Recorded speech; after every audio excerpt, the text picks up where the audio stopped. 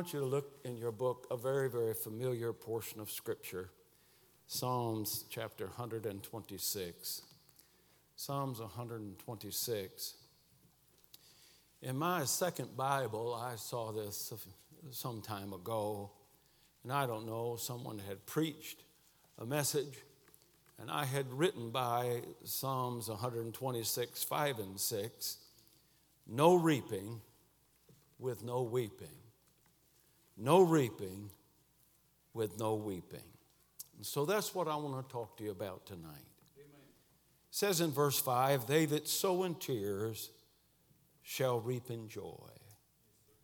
He that goeth forth and weepeth, bearing precious seed, shall doubtless come again with rejoicing, bringing his sheaves with him. Father in heaven, we thank you for the opportunity to be here tonight. We thank you for the songs of Zion that have been sung.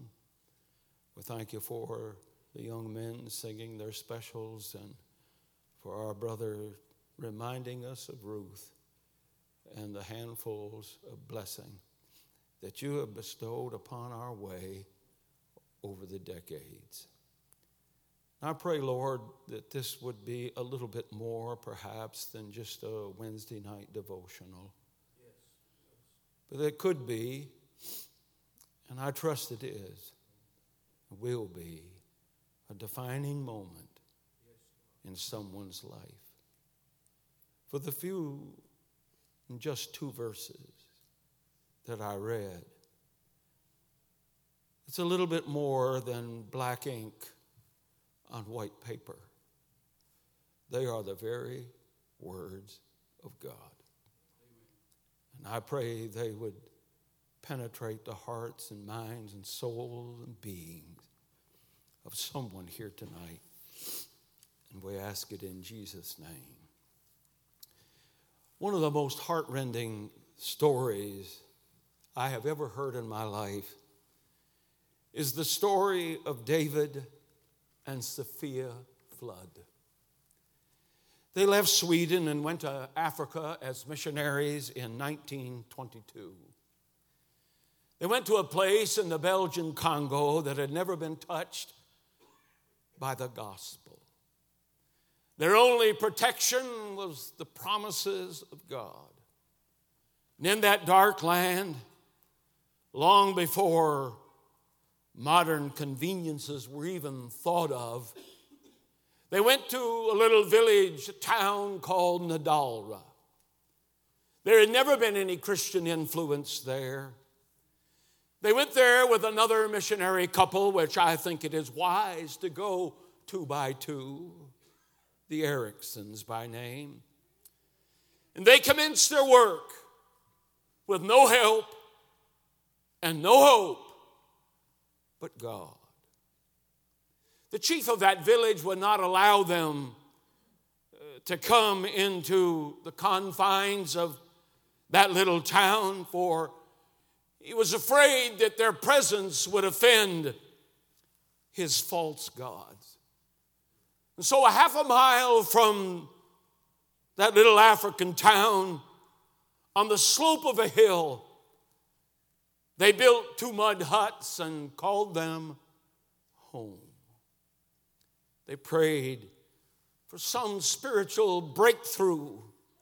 They longed desperately to share the message of God with these people, but there seemed to be no way. Their only contact that they were allowed to have was a little native boy that would come out to those mud huts and try to sell them things that he could make a little bit of money off of. They were so determined to tell that lad of God's love was Sophia, Mrs. Flood. Years went by. No converts. No success. And if you would count the little salesman who in his simple way one day prayed. And that was it. things seemed to go from bad to worse. The Ericksons both contracted malaria, and finally they'd had enough. They said, we're not staying any longer, and they left. And back to the mission compound, 100 miles plus away, they went. The floods are there alone. Now she's expecting a child in a little mud hut, a half a mile from a hostile, unfriendly tribe in the interior of the Belgian Congo, 100 years ago nearly. In her suffering, the chief was made aware, and so he allowed a midwife to go and assist in the birth, and a little girl was born. But the strain of that birth, and perhaps the poor diet, was too much for young Sophia. And 17 days later, she died. When Sophia died, something snapped inside of David. He dug a crude grave. He buried his wife. He put a marker across with her name on it in English. He took her and his wife's little daughter back to the compound. And he left little Aggie with the Ericksons, not knowing that 8 months later, they would both die of malaria. David bitterly remarked when he left, he said, I am going home. My ministry is a failure. I have lost my wife. When the missionary that took him to the port bid him goodbye, his remarks were this: God has ruined my life. And he returned to Sweden as a hardened cynic. He married again. In the midst of his rebellion and hatred towards God, he placed one rule upon his household: that the name of God would never be mentioned in this place. He rejected the call of God and followed a path of ruin. And I want to say to you tonight, if you walk away from God, if you go down the path, it may not be as dramatic as David's floods. But you may say, I failed. I'm ruined. I quit.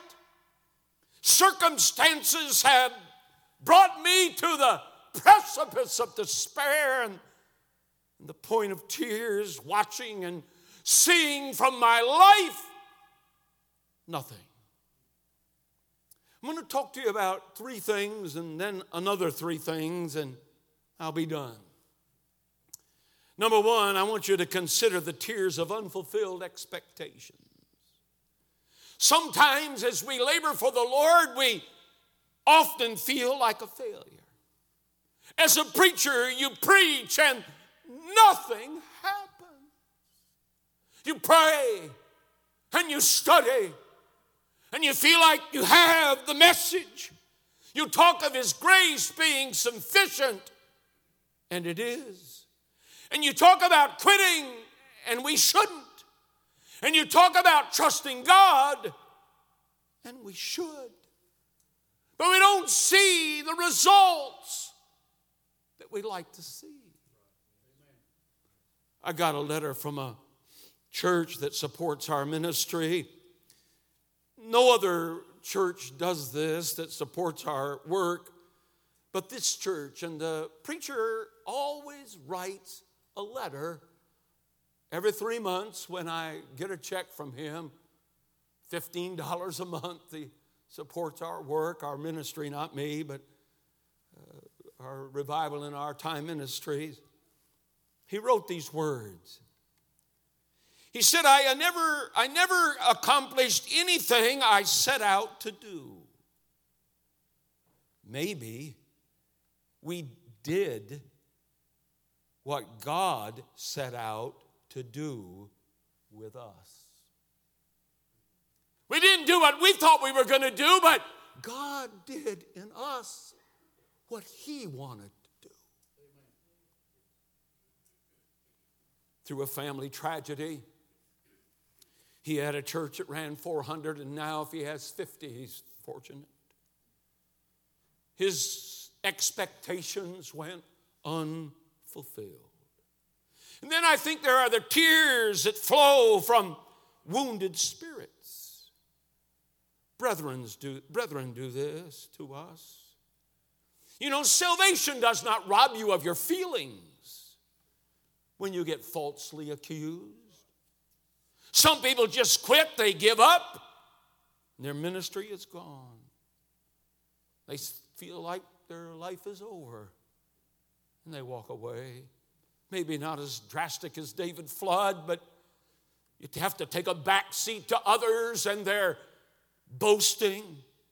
And those battle scars feel like open wounds that never heal, and baffling circumstances breed despair. We cry, too much, I've had enough. I can't go on. And then there's the tears of a broken heart, perhaps over a wayward child. I was preaching in North Florida some time ago. They had given me a car, an old clunker, to drive back and forth from the church to the hotel. I tell you one thing about when a church gives you an old clunker to drive back and forth from the hotel to the church, it helps your prayer life drastically.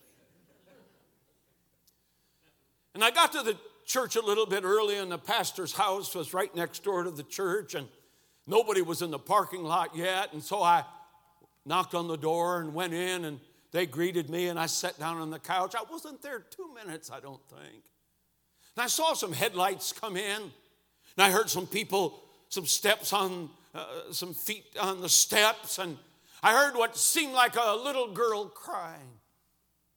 And the door opened, and the pastor's wayward son came in with a little daughter about that tall. And he said, my ex-wife just got a DUI. She's over at the sheriff's, and I had to go pick my daughter up, and here she is. And he stormed out of the house. And the grandmother went, and when she touched that girl's hair, it began to move, just covered with lice. The heartache, the heartbreak of these negative things that sometimes happen to our families. You know, some things happen that are worse than funerals. You know, these situations, you don't get sympathy cards. Nobody sends you flowers. And the grief is palpable. There's nothing pleasant in these words of David when he said, they that sow in tears. It's not the easy way. It's not the fun-filled journey. Now, with all this negative in our biblical battery, there must be some positive. And David said, shall reap in joy. And look what it says. I've got these new eyes. I told you that when I was here, I think in June. And so I have just these readers, and they're about worth what you pay for them. In verse 6, shall doubtless come again with rejoicing. Psalms 30:5, weeping may endure for the night, but joy cometh in the morning. It's sad to see those wounded slip away, and you know, you hope that folks return to the Father's house. And I've had preacher friends, as your pastor surely has, who have left the pulpits, maybe in disgrace, maybe in discouragement. They leave the place of their youth and the shouts of victory that they once knew. We all go through things. I could take you, I have a calendar. It's 5 years at a time in each one of those calendars. And I could take you back 14 years ago to Father's Day. And something happened in our family. And I wrote in that, it's not a diary, but I write stuff that happened. This is my date book. And I wrote beside that day, the worst thing the worst day of my life so far. The worst day of my life so far. But a year ago, about right now, that boy whose wife left him, he married a wonderful lady, a wonderful Christian lady. And she's a nurse, and she's a brilliant lady, and she's been a great blessing to our home. These negative things happen, but joy comes in the morning and come again with rejoicing. There's blessings to be had if you just stay faithful. Do you ever want to just quit going to church? Don't say amen right there. You heard about that guy, didn't you? His mother came into the bedroom and said, honey, you got to get up, and it's church day. It's Sunday. You got to go to church. He said, I ain't going today, Ma. She said, you have to go. He said, I'm not going there. He said, nobody likes me. People don't smile. He said, I don't want to go. I'm not going to church today. She said, son, you have to go. He said, give me one good reason why I have to go. You're the pastor. That went over better one other time I said that. You know, God will bless you when you least expect it. That's right. How to know the joy and rejoicing. Number one, just simple thoughts. Let the past be the past. You can't fix the mistakes and blunders of your past. And quit reminding God of what He has already forgotten and forgiven. Eliminate the what ifs. Let it go. That chapter of your life is past, but it's not the end of the story.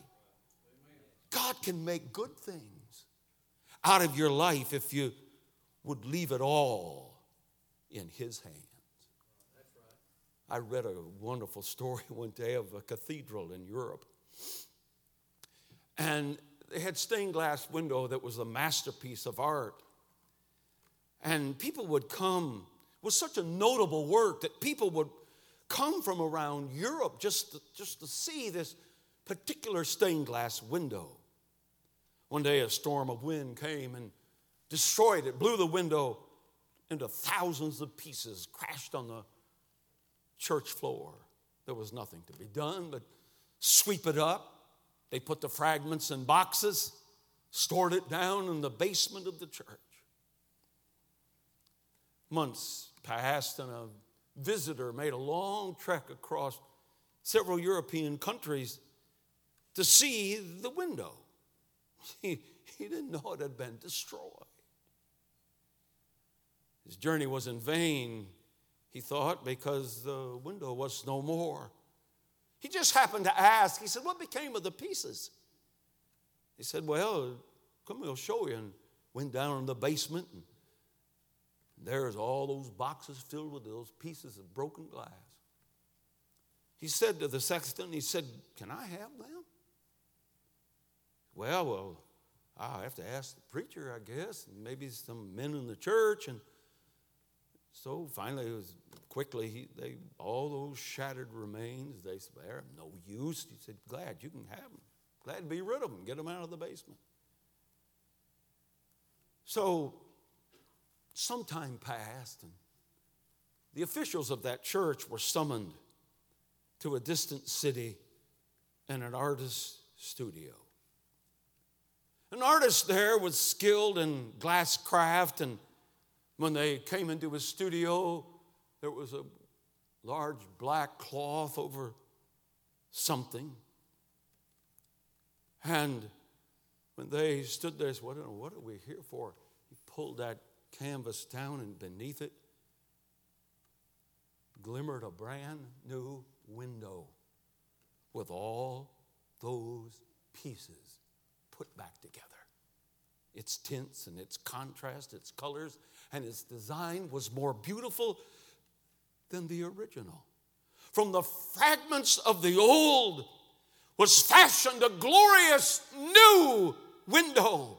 And I want to say to you tonight, if you would just bring the fragments of your shattered life to the Master, He can put it back together and make something beautiful out of your life. Number 2, live today to its fullest. Some of you here tonight may be in the prime of your life. Some, like these young men, are in the early dawn of their days. Some of us, the shadows are once again lengthening. Get out of the corner of self-despondency. Put a smile on your face. Be kind to others around you. I mean, it's we live in America now where you have to go around like this. You can't even tell if someone's smiling at you anymore. It's disgusting. I have noticed this, though. Some people look a lot better with masks on. Use the God-given gifts that you have for Him. Amen. I can't do anything. Sandy knows this lady. She's in heaven now. Her name was Lucy Seward. Lucy never got married. And if you saw her, you would know why she never got married. She was one of the greatest people I think I ever knew in my life. I think, if my memory's right, she was my Sunday school teacher when I was just maybe 10 years old, just a little kid. Faithful member of my father's church for decades. She wasn't outgoing at all. She really had no personality, but just a humble, plain Jane of a lady. Later in life, when the printing ministry got going at my dad's, they would get requests from all over the world for Bibles. And Lucy had a little money because she never spent any in her life, I don't think. And she worked for the state of Michigan. She might have been governor, I'm not sure, but she had a lot of the governor's money, I know that.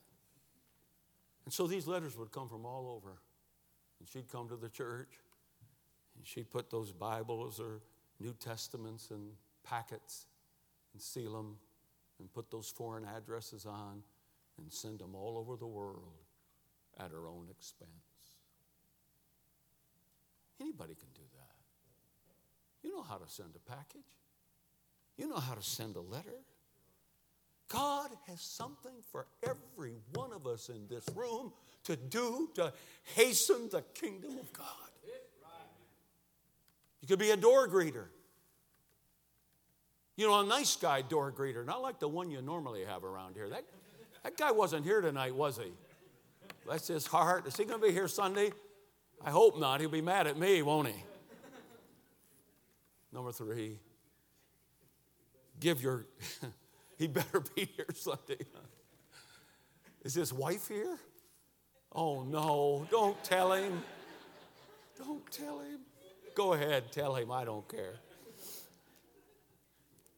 Number 3, give your tomorrows to God. Have you already given up? Reaping always follows sowing. I've never planted a garden in the springtime and had it pop up the next day. It takes a while. Don't get in a big hurry.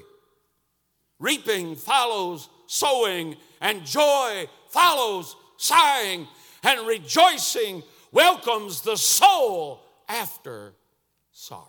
Yes. You remember the floods? You remember she was buried in the interior of Africa?